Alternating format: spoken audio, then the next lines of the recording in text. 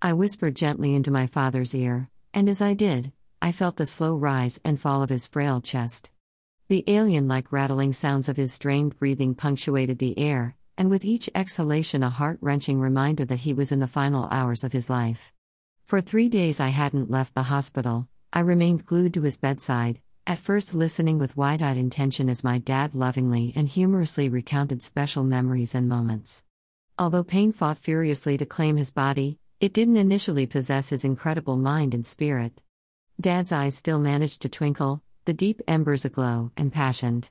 The same sparkle that shone brightly when he'd sing Bing Crosby, Danny Kaye, or Elvis.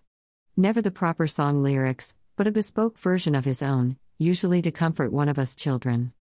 Those days of Danny Kaye songs sung by a youthful and unburdened young father were long gone. It was hard to reconcile that the frail and gnarled body of the old man had once been a willful and exuberant young boy. He had been rambunctious, precocious with the life force of a young buck. Sitting in the nondescript white-walled hospital room, it was hard not to be sucked into the crippling vortex of all-consuming loss and grief. That fall would come later. Yet, we didn't. We simply skated around its precipice. Instead, I laughed and sang through my tears and snot, sharing precious moments with my family. Some sat on the periphery, too confronted by the sight of a once magnificent man now confined to the frail and twisted body before them, while others like myself simply needed to be within body warmth distance, holding his warm and still pudgy hands. Hands that had loved me, changed my nappy as a young baby, taught me how to ride a bike, taught me how to catch my first fish. Hands that had changed the world, hands that had wiped away his own tears of loss and trauma. Hands that had toiled hard, struggled, and at times gone hungry. They were hands that had never given up, and even in the fading hours, they remained beautiful, strong, and eternal. I didn't want to miss a split second or a mere moment. I wanted to bask in my dad's fading yet glorious warmth and light, trying desperately to chase away the encroaching darkness. His imminent death.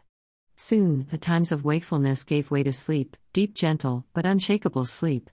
During these times, when all others had gone home, be it for one loving loyal sister and her husband, we sang gently to his resting body. We recounted stories, we held him all through the night, falling asleep askew in the hospital chairs. Waking with sore necks and backs, bad breath and hunger pains. Still, we sang his favorite hymns, we walked further along the path of his end of life. We did so with incredible humility, respect, love and compassion, even with joy. Although our hearts were shattering into a million little pieces, our love for our dad held us together. He deserved it. By the third night, we all witnessed my parents' incredibly gut-wrenching goodbye as Mum walked through the hospital doors, without turning around, for the sight before her was simply too great to bear. Especially given that she had already buried a son and a daughter within the last 6 months. It had been a rough time for all, especially my parents. I will never forget that moment, that look and that love. My dad had found the energy to sit upright, reach out for my mother's hand and declare his love. "Mare, you know you've been the only woman I have ever loved," to which she replied, "Oh Anthony, my darling, I know, and you have been the only man I have ever loved." They embraced, through the intolerable pain. All my family witnessing that moment, love and dignity. It was beyond word, it was magical, but in the most heart-wrenching ways. As time passed and the early hours of morning loomed nervously, I gently encouraged my sister and her husband to leave. "Sweetheart, he is holding on because you are here, you're the baby of 10 kids and he loved you so dearly. I think perhaps if you leave, he may simply let go," to which she replied through swollen grief-stricken eyes, something inaudible. She longed to get home to the comfort and familiarity of her own bed and young children. My sister had been a godsend to my dad, taking him from appointment to appointment. They loved each other fiercely. I watched as she gathered up all her things, the weariness and trauma in her every protracted movement. I watched as they kissed Dad goodbye for the final time, and they both mustered up the inhuman strength and courage to walk through the door. My heart ached for them both. I felt their pain, I knew their pain. We were one. The darkened room didn't feel sad or lonely. It wasn't ominous. I can't explain it, I felt an incredible sense of calm and peace. I snuggled up to my father, resumed my gentle singing, applied more essential oils to his temples and hair. I breathed in sync with my dad, no longer afraid of the death rattle, no longer afraid of the darkness. I fully embraced the fading light, the love and the journey. I poured every ounce of my being into holding his hand, speaking gently, telling him, "Dad, it's okay for you to let go. Your parents, your brothers and 2 sons, and your beautiful daughter are all waiting for you." I sang more hymns. All the years of being dragged to church helped. Although no longer a practicing Catholic or Christian, I honored my dad's faith, my dad's journey. I knew for him his faith was everything, and funnily enough, 3 priests came by to do the last rites, each unaware of the other's visits. I sat quietly, my voice and singing gently filling the room for a few more hours. In the darkened room I gently whispered, "Dad, I give you until 7 a.m. Once 7 a.m. comes around, I think it's time for you to let go and go home. You've lived a remarkable life, it's time to let go and suffer no more." I didn't cry at all at this time, as I knew there was so much love in the room. I knew that for the last few hours my dad had been transitioning from this world, and his life journey to his next journey. I felt calm, I felt intense love and purpose. I felt like a conduit of love, between my dad and his family and his guiding spirit. My sole focus, or should I say sole focus, was assisting my father with having a death befitting the man he was. The energy in the room started to change, there was less urgency to sing and a growing sense of simply sitting with him, laying against his side and holding him.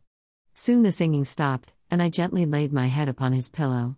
Warm skin against each other, I closed my eyes for a second, and it was then that his distressed breathing stopped.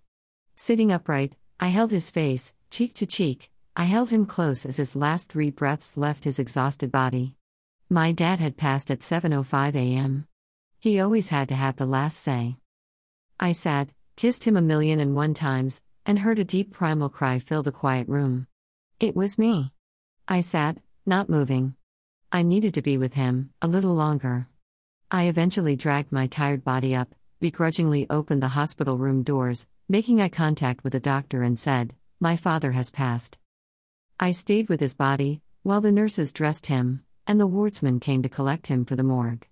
I somehow managed to find the quiet confidence to say, "Please honor my father's body with dignity and respect, for although his body is frail, he has the spirit of a lion." And with that, I walked out of the room into the cold, hard, stark reality of a busy hospital, strangers unaware of the journey, of my journey. I could go on and recount the next steps, the next moments of a narcissistic family member as she manipulated the situation, but I won't, for in the scheme of things it doesn't matter.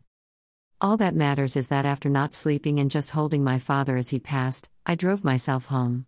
I just needed to see my mum. I just needed to let her know that her husband, my father, had passed and that it had been remarkably sacred and special. He knew love till his last breath, and I am certain he was met on the other side, with incredible love. Holding my father as he passed, irrevocably changed me, and I felt incredibly blessed to have shared such love. To be both loved, and to be able to love so deeply and so fully. That night I snuggled up to my mother, holding her as she fell asleep, and the smell of Dad was still on the sheets. We awoke both at the same time, 24 hours to the minute he passed, both feeling his energy in the room. My story doesn't end there, but out of respect for the energy of this story I will end it here, as what follows is a sad and twisted tale of narcissism and abuse, manipulation and complex trauma. It is a story of finding myself through the maelstrom, and realizing that no one has power over us unless we allow them to.